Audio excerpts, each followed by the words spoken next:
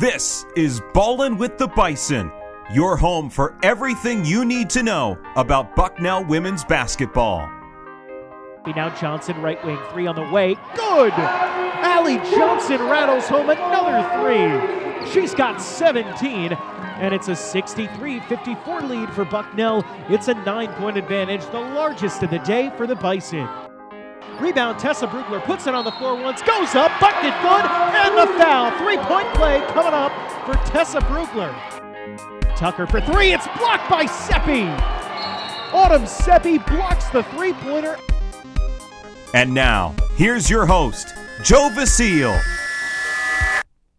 Hello, everybody, and welcome into episode number 4 of Ballin' with the Bison. I'm your host, Joe Vasile, and, thanks so much for joining us here today. We've got a lot to get to this week, as it is Puerto Rico week for Bucknell women's basketball, coming off of just one game over the past 7 days, but a whole lot coming up this week, and a lot to get to. One housekeeping note before we really dive into things today. This is going to be a no guest episode. First time we've done that, and hopefully the last time for this season. The reason for it, just to kind of peel back some of the levels of inside the podcast, is that in the month of December, obviously the schedule becomes a little lighter with finals and winter break, and so we had basically a choice to either do a no guest episode this week or do one in December. And since there's plenty to actually talk about this week, we decided to just bank the interview, and we'll use that next month to be able to fill in some time when maybe there's not as many games going around either at Bucknell or around the Patriot League. So with that being said, you could drop us a rating or review wherever you're listening to this podcast. It's wherever podcasts are founded. I've seen a couple of you have done that already. Thank you so much. Do appreciate it, and appreciate any of you who will go ahead and drop us 5 stars. And just helps us get the word out about this podcast. The week that was for Bucknell, there was only one game, as we said last week. It was on Wednesday, November 20th, a 72-61 loss at home at Soika Pavilion to the Temple Owls.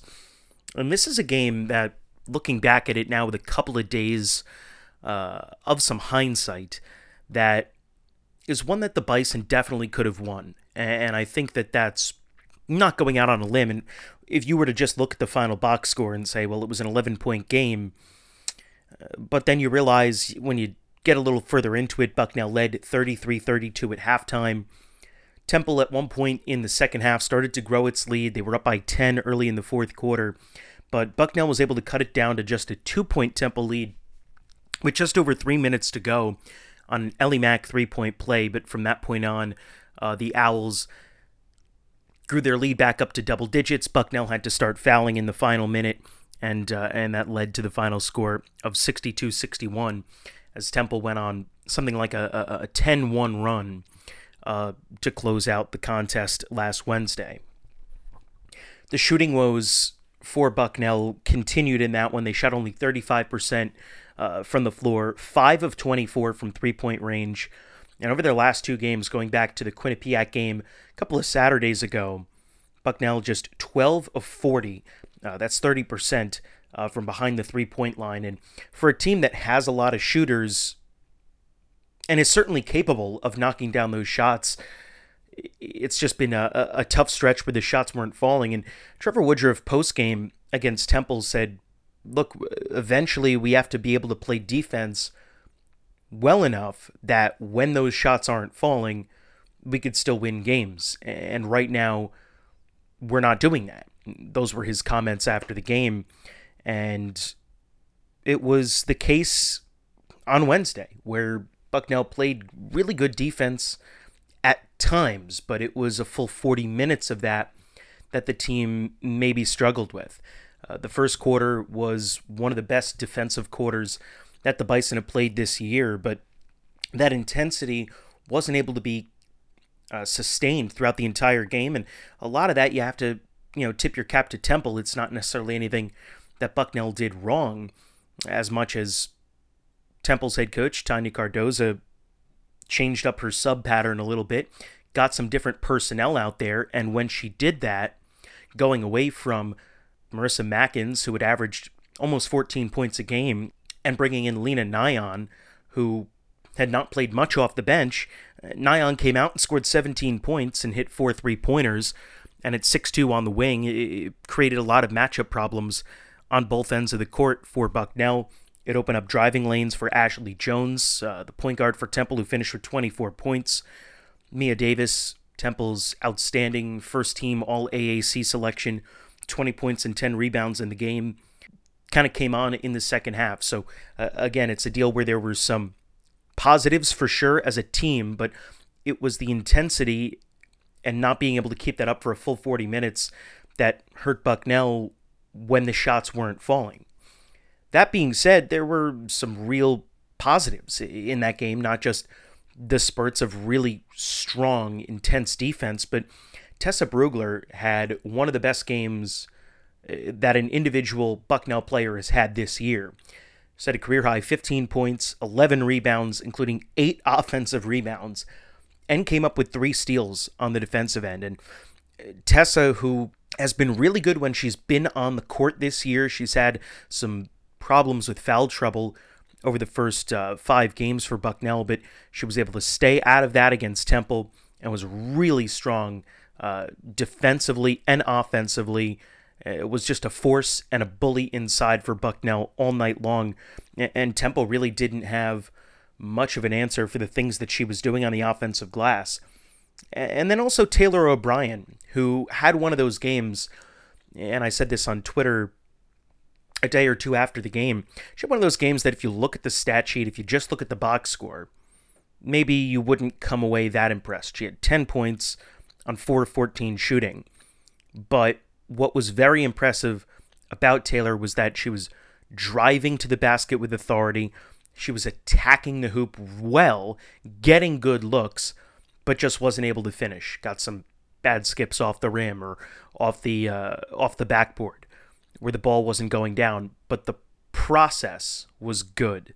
And I think that that's something that for the Bison you look at as a positive, because as much of a cliche as it's become in recent years to say trust the process, you really do have to do that, because that's a lot of times, especially in these early non-conference games, more important than the result, because those shots, those looks, if Taylor O'Brien is getting 10 of those looks a game, generally that's going to mean good things for Bucknell throughout this season. So you liked what you saw out of Tessa Brugler and out of Taylor O'Brien on an individual level.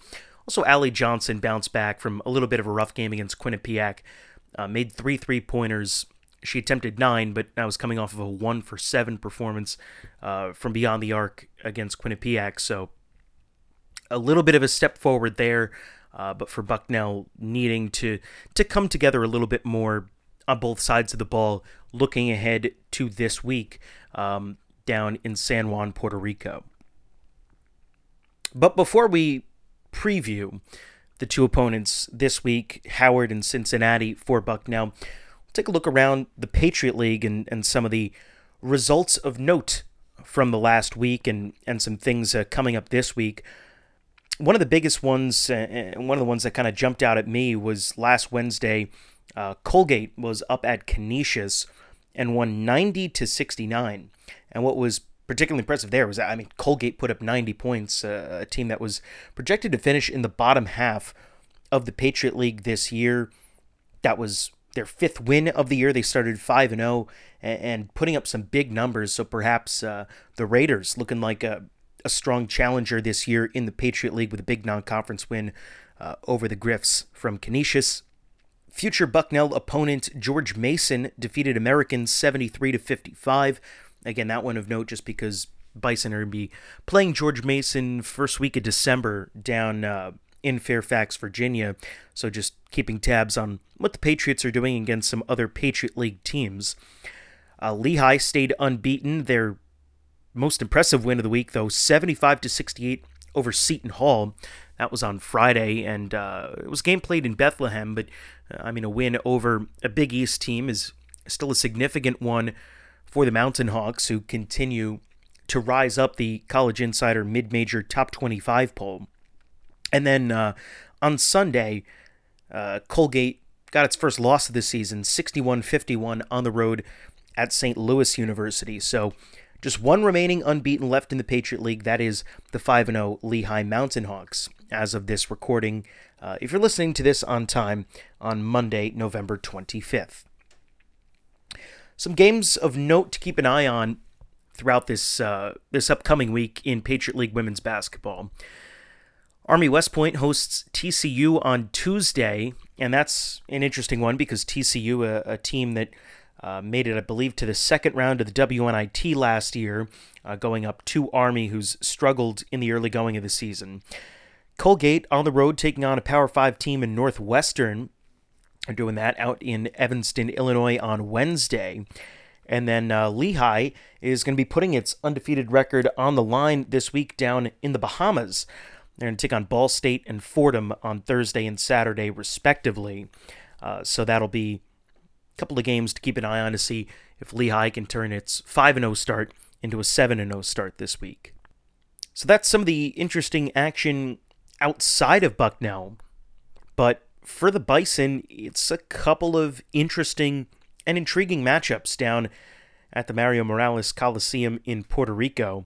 On Wednesday at 3:30 p.m., the Bison will take on the Howard Bison, who are off to a 4-2 start this year and are currently on a 3-game winning streak with wins over St. Peter's, over Loyola, Maryland, and then on the road at Hofstra just last night on Sunday, 73-64.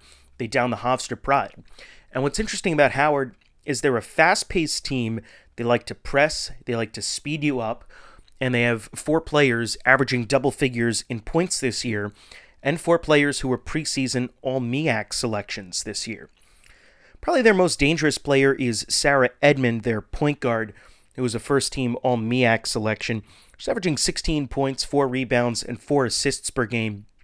And on the wings, Ayanna Williams and Jayla Thornton are both really good shooters that can pose some problems for Bucknell defensively, especially if the Bison aren't strong in defending the three-point line, which, again, has been an Achilles heel of this team at times.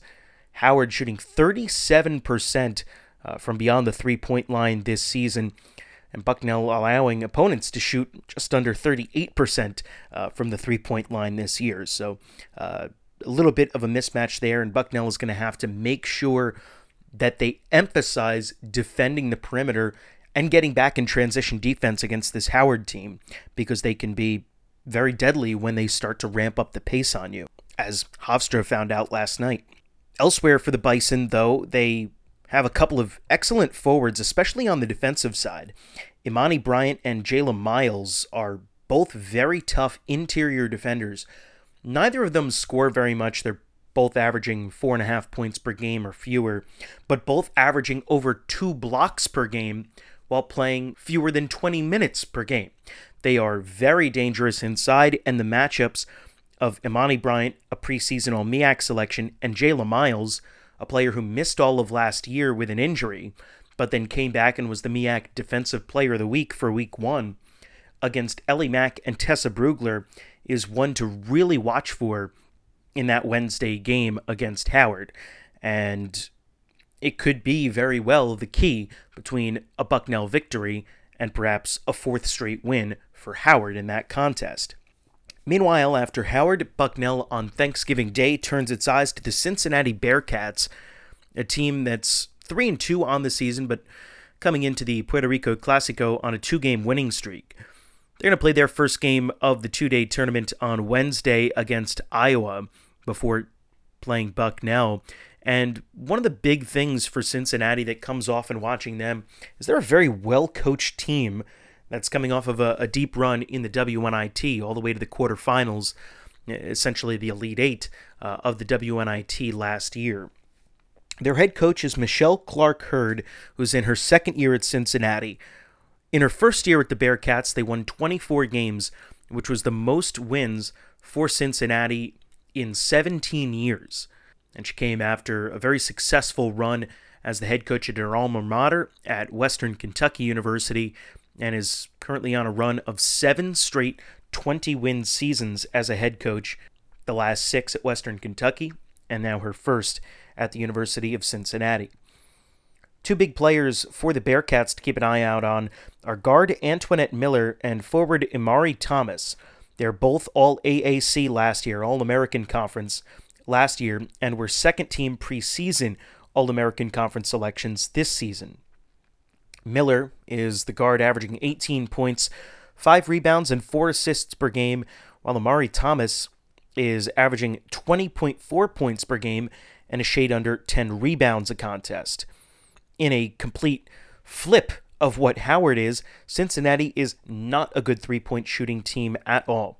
Just 19.7%, that's below 20 obviously, from beyond the three-point line, which as of Sunday's games ranked 340th in Division I. However, Howard likes to turn the ball over a lot, and Cincinnati does not do that, and is one of the best teams in the nation at not turning the ball over. They're averaging just a little over 11 turnovers per game on offense. That's the best mark in the American Conference, and the 9th best mark in Division I women's basketball in the early going this season. So 2 teams that are both talented and have individual weapons that can hurt you. Both are well coached and both have very different styles of basketball that the Bison are going to see this week down in Puerto Rico, and it should make for a couple of really fun matchups. Both tips in those games are scheduled for 3:30 p.m. We'll have coverage on the Bucknell Learfield IMG College Sports Network beginning 15 minutes before that with the pregame show, and then you can go to bucknellbison.com to find out all the links of where you can follow along with all of the action. Finally, there's one last thing to get to, a little bit of an extra thing, because last week was signing week for Division I basketball, and Bucknell announced 4 new additions to the program for next year, the class of 2024, which makes me feel very old just saying that next year's freshmen are going to be the class of 2024. But Nicole Davis from Richmond, Virginia, Caroline Dingler from Rome, Georgia, Julie Kalesia from Wilmington, Delaware, and Kaylee Rainbow from Wheeling, West Virginia are the 4 new players coming into the program next year. For more information on those players and quotes from head coach Trevor Woodruff, bucknellbison.com, and you go to the women's basketball page. The story is right there, so you can click on that and learn a little bit more about the incoming class of 2024. So that wraps things up for us here today on this episode of Ballin' with the Bison. Thank you so much for joining us again. Drop us a rating, review, if you can, wherever you listen to this podcast. Click subscribe, and tell a friend if you think they would be interested in what we're doing over here. Follow me on social media, on Twitter, on Joe Vasile PBP, Instagram, Joe Vasile, and I hope that you enjoy your Thanksgiving week as well. Whatever you're doing to celebrate, if you do celebrate, I hope you have a good one and a happy and healthy one. Thanks so much for joining us. My name is Joe Vasile. We'll talk to you next time. This has been Ballin' with the Bison.